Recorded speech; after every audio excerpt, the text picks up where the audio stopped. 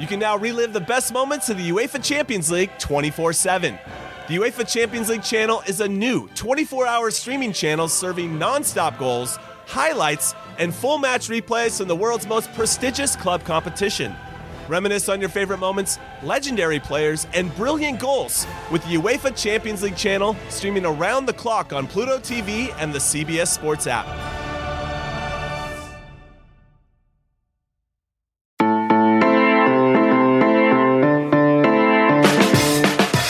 Good morning. It is the very early hours of December 29th, depending on what time zone you're in, and you are listening to the College Football Daily, a 24/7 sports podcast dedicated to catching you up on and breaking down the day's college football news.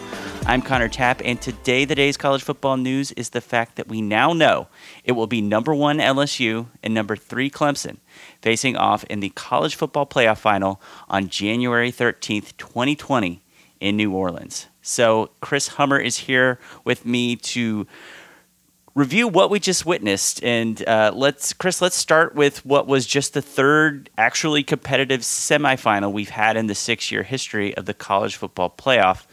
Clemson 29, Ohio State 23. A lot of narratives you could pluck out of this one, but ultimately it was kind of a game of runs. Ohio State was in control early, got up 16-0, had to settle for some field goals.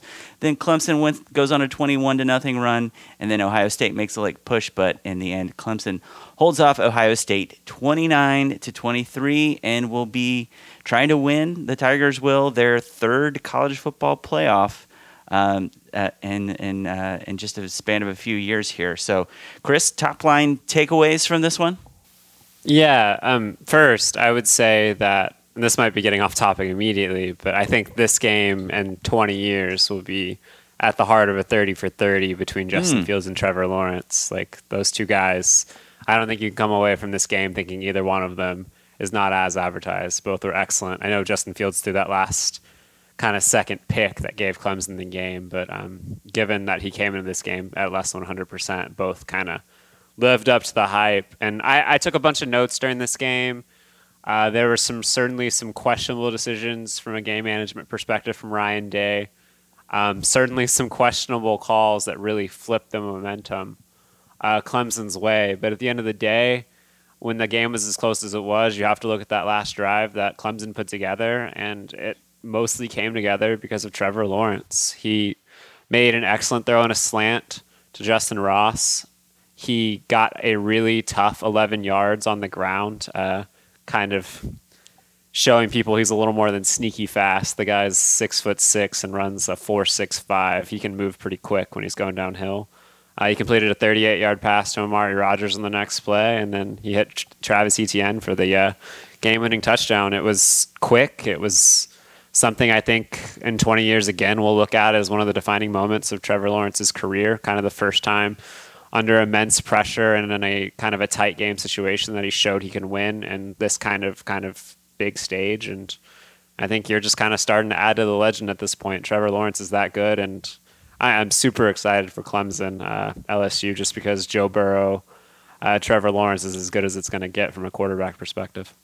Yeah, I mean, the defining performance in this game was absolutely Trevor Lawrence. And it was not a secret coming in that he was a little bit more versatile than given credit for. But to see him execute some of the plays in the open field that he did on Saturday night against a competitor as talented and hard-hitting as Ohio State was truly extraordinary. So it's if you're not a Clemson fan, it's kind of irritating to see Trevor Lawrence like definitively add yet another thing he's very good at and execute it in a high stakes situation. And yeah, just a absolutely immense performance from him, coming up with big throws and big plays in critical situations.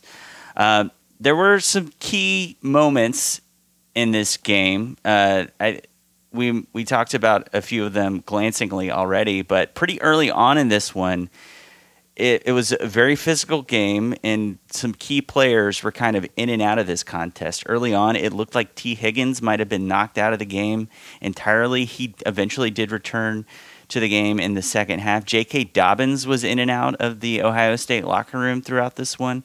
And, I mean, Ohio State's offense is just so much less when he's not available. But he did eventually return. So this was a pretty physical contest here.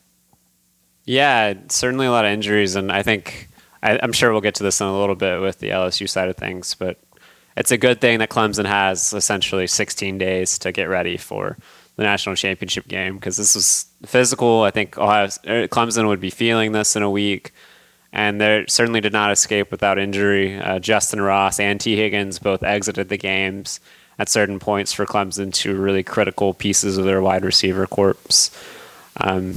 Trevor Lawrence got hit plenty of times, more than probably we've seen him get hit all season. He plays behind an offensive line with four seniors and a 5-star left tackle, and he was still getting banged up by quite a bit. I think Ohio State's defense, man for man, is probably the best in the country, and we saw Clemson kind of get it done against that unit. So I think Clemson passed, in a season in which we haven't really seen Clemson, other than the North Carolina game, have to pass a hurdle of that nature.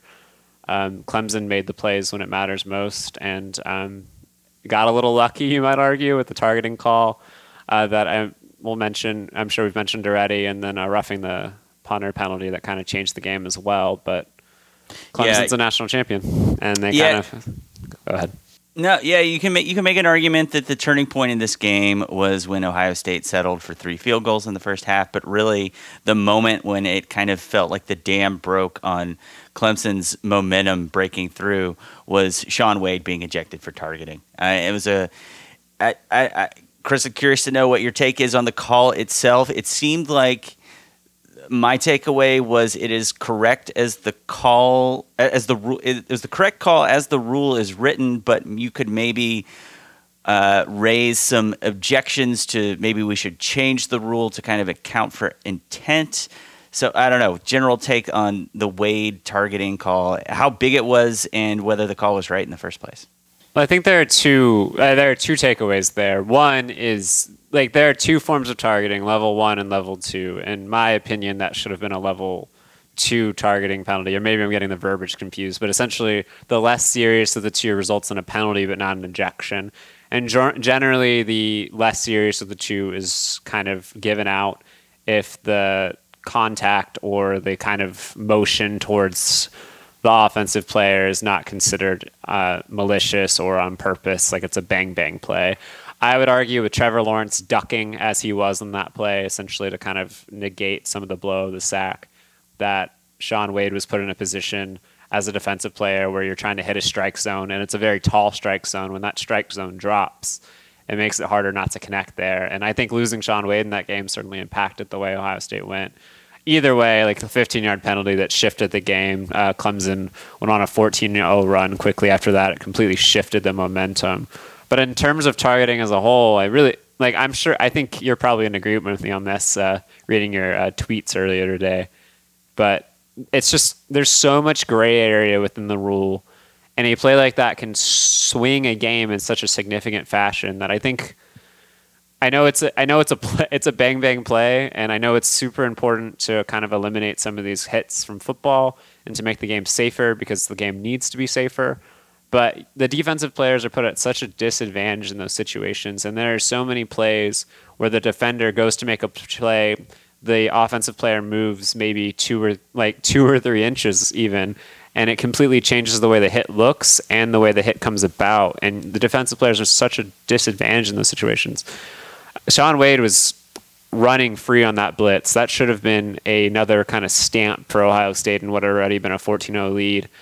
Because Trevor Lawrence ducked a little bit and Shaun Wade came in a little high, it completely altered the course of the game. And that doesn't really seem right to me, but it is the way the rule is written. So I guess you kind of got to take it as it is on that one. Yeah, Clemson ends up scoring a touchdown on that drive after it's extended. And then later in the game, a roughing the punter penalty keeps a Clemson drive alive that also ends up resulting in a touchdown. So Ohio State fans, rightly or wrongly, going to wake up pretty mad, going to be calling into those sports talk radio stations pretty pissed off about how the calls went in this one. So, Chris, anything else we need to add on Clemson and Ohio State before we take a break here? No, I think super compelling game, and I think it lived up to the hype, which was nice, as you said earlier, in the college football playoff semifinals, which don't always quite do that. Yeah, and particularly with Clemson and Ohio State, it was kind of nice. I don't know, like the consistency of Ohio State in this decade and kind of the rise of Clemson in the second half of this decade have been like two of the defining narratives of college football over whatever we're calling this decade, the 2010s. And so it was kind of nice to see them play the last game that will count toward determining a national championship in this decade. I thought it was kind of a fitting end. So we are going to take a quick break, and on the other side, we're talking LSU, Oklahoma, and kind of weighing in on how we felt about the fact that these games were played on December 28th instead of New Year's Eve or New Year's Day. When you have sports mixed with your pop culture, along with humor and celebrity interviews, your earbuds are enjoying The Rich Eisen Show. Dan Orlovsky, are you still a Jaden Daniels is the best quarterback available in the draft guy? I think the three things that make it stand out for me are, number one, I think his ball placement versus man coverage is the best in the draft. Every quarterback in the NFL is accurate. He's got the best on tape. Number two, most transferable stuff to the NFL. And then I think the third thing is pocket peace. Search for The Rich Eisen Show on YouTube or wherever you listen. Welcome back to the College Football Daily. Chris, now let's move on to the Peach Bowl played earlier in the afternoon between LSU and Oklahoma. The Tigers win this one 63-28.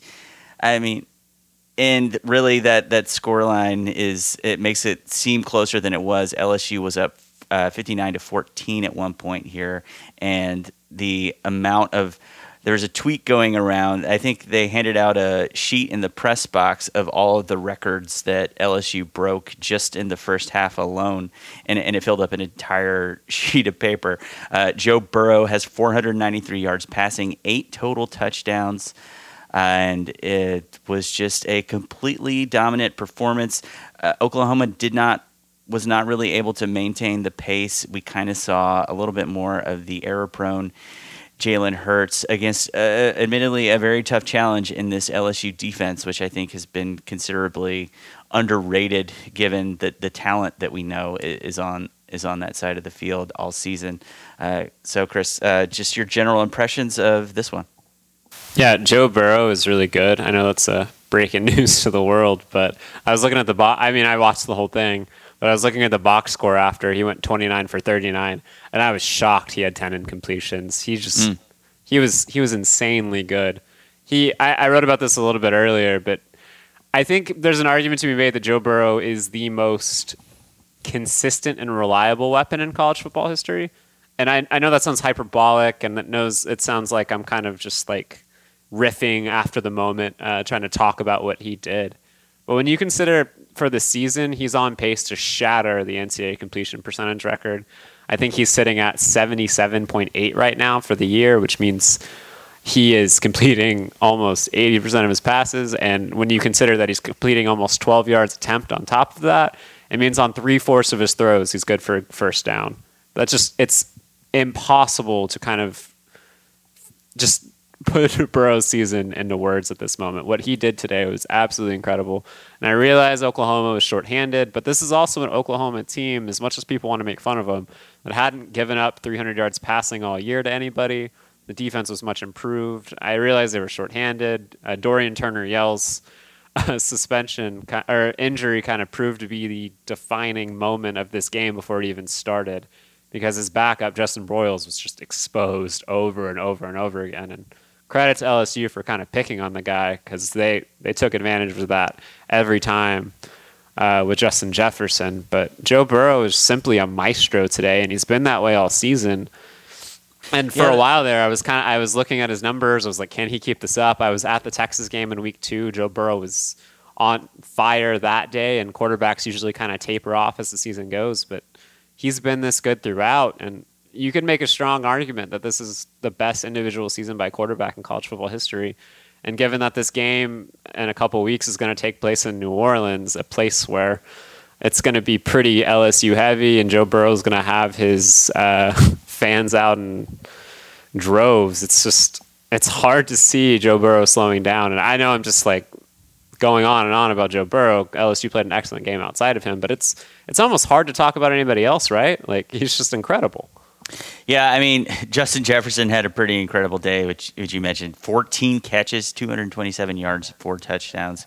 He was definitely part of this record-setting performance for the LSU offense. And yeah, your point about Joe Burrow is really interesting. I mean, even with the greats, there are individual games where you look back and say, oh, you know, they didn't really have their A game, but guys around him kind of stepped up and made up for the dip in his production. But that, you're right. I mean, that has not been the case for Joe Burrow at all at any point this season. He has been very consistently explosive, like high, as you mentioned, high completion rate, but also completing really difficult, challenging downfield passes. So I just jump in on that for a second. Yeah. Like, to put that in perspective, his worst game of the year was a 23-20 win over Auburn at home. You know what Joe Burrow's stat line that week was? 32 for 42 with 321 yards, a touchdown, and a rushing touchdown. Wow. Even his worst game of the year was some quarterback's best game of the season against a top 10 defense. He's just been out of his mind all year. That's incredible. Clyde Edwards-Helaire had a hamstring injury coming into this one, and it kind of felt like there was a break glass in case of emergency on his helmet visor all game. He did get in a little bit, ended up with 2 carries and 14 yards and a few more snaps outside of those carries, but didn't really end up needing him a whole lot in this one. Kind of felt coming in that him being limited could be big if this was a close game, but it was not a close game, and he was not super needed. And I did learn that I guess we're not pronouncing the H, Clyde Edwards-Helaire, they kept saying on the broadcast, which, you know, I'm into it. I dig it. I've got to make the personal adjustment, as I've already pronounced the H a couple of times so far today, but I'm a fan. I do like I feel like we get at least 1 or 2 just like name changes every year where somebody just decides like 20 years into their life that they're going to pronounce something a different way. So I'm cool with it. It's always like mix it up a little bit. But I would say Clyde Edwards-Helaire did make a pretty big impact, because one of the 2 plays he was in, Bookie Radley Hiles, Oklahoma's nickelback, essentially went in there and hit him with the targeting instead of trying to tackle Joe Burrow. And that pretty much put the game away for Oklahoma. At that point, they were down 2 of their 3 best DBs. It was a monumental decision that shifted that drive and kind of turned it into a blowout. So even Clyde Edwards-Helaire managed to make an impact there as well. So on the losing side of this, we've got Jalen Hurts, who this will be his last college football game, and it's kind of weird to see him go. He's been such a fixture he's been involved in so many key moments, pivotal decisions in recent college football history, and to see him move on now, kind of in always a bridesmaid, never a bride type of role. It's kind of sad, and his comments afterward, I don't know if you saw a video of the press conference, but he was talking about how, you know, it's hard because a lot of times when you make a mistake, you can go back and fix it, but this is not delivering Lincoln Riley the national title I promised him when I came here is something I'll never be able to fix. It's just really sad to see him go. Yeah, like I started the beat I have in 2016, and Jalen Hurts has been there every step of the way. I know his family reasonably well. It really is sad to see him go. He's kind of like, for all the players who have kind of come and gone in college football, their flashes tend to be pretty brief. The window is short. Players usually go to the NFL. True freshmen, I guess, outside of the cases of like Trevor Lawrence or somebody that we're seeing now, like Sam Howell, don't often get to play immediately at contenders like they do. I would pretty strongly argue that Jalen Hurts is the defining player of this decade for college football. He's not the best. I don't think he's close to the best. But like, when you kind of consider what he did at Alabama, he kind of ushered in an era of true freshman quarterbacks playing earlier than ever. He helped shift Alabama and Nick Saban away from their kind of ground and pound stylings of the beginning of that dynasty. He has been a beacon in the quarterback transfer era as well, moving to Oklahoma, being a Heisman Trophy finalist along with Justin Fields and Joe Burrow, 2 other transfer quarterbacks. And just, I don't know, man, the class he kind of puts forward, the way he kind of puts himself out there without ever revealing much, but also showing to be one of the kind of most dedicated and passionate and focused individuals you'll see. There's just something about Jalen Hurts that I think is very college football. He might not emote as some of the other like kind of defining players of their decades or generations, like a Tim Tebow. But I think in his own way, Jalen, you have to be a first-team All-American to get into the College Football Hall of Fame. Hopefully they'll change that one day. But I do think kind of looking back on this in 50 years, people aren't going to really understand Jalen's impact because the stats won't be there. But I really hope people remember Jalen Hurts for what he was, which is one of, in my opinion, the most important college football players of this millennium. He's been a pleasure to kind of watch and follow, in my opinion. Man, Jalen Hurts was the player who defined the decade. Sounds like a pretty good headline. Sounds like a headline I'd click on. Just saying. If you want to go out and write that after we do this or something. But maybe I'll knock out a 1 a.m. column. It never hurts. So one other tragic element of this game that we should mention that in some ways affected this game is that Carly McCord, who is a reporter for Cox Sports and ESPN, died on her way from Lafayette, Louisiana to Atlanta after the plane she was on attempted to make an emergency landing and ended up crashing. McCord was the daughter-in-law of LSU's offensive coordinator, Steve Ensminger, and Ensminger ended up still going ahead and working the game and getting the win. And there was Ross Dellinger at Sports Illustrated had a quote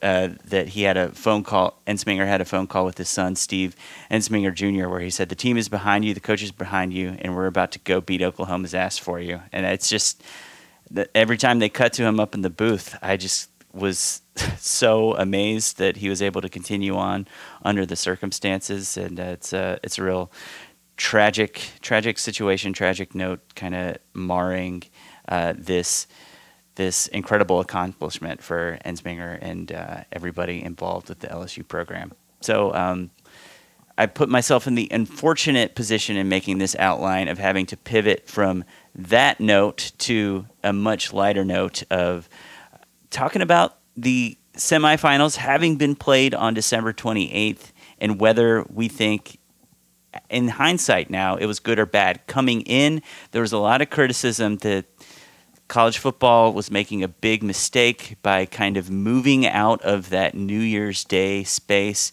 to accommodate potential conflicts with longstanding bowls like the Rose Bowl. So the kind of compromise here was we're going to play the game on December 28th because it is at least a Saturday, a day that people are kind of programmatically used to turning into college football games. It was kind of seen that the attempt to do New Year's Eve as the new big college football day was kind of a ratings disaster. And so this is a new thing we're trying, Chris. I mean, we don't have the ratings numbers yet, I don't think, but just in how you experienced the day and noticed people participating in the conversation online, think this was a success or what?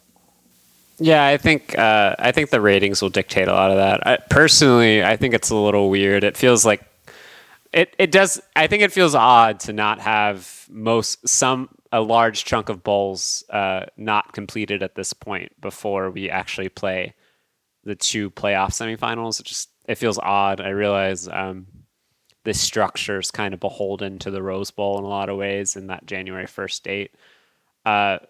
And I guess it was good. It's the final kind of weekend of a holiday for most people. The holiday being on a Wednesday this year was sort of weird. Makes the work schedule odd for people. I'm sure a lot of people are traveling today. But given that you can't have the game on New Year's Day, I think this makes a lot of sense. I think it's better than having it on New Year's Eve. People aren't going to shift their New Year's Eve plans to watch football games. They're not attached to from a fan base perspective. So I guess this is a good alternative. There's been a bit of a drumbeat to put the game back on New Year's Day. I'm certainly in favor of that. But I would imagine, based on what I saw online, kind of the way I talked to some of my friends about the game, that this game will draw a little better than New Year's Eve has in the past just because of the availability to watch it. But I think ultimately it would be great to have college football's two most important games of the year back on the day that college football is long to own, which is January 1st.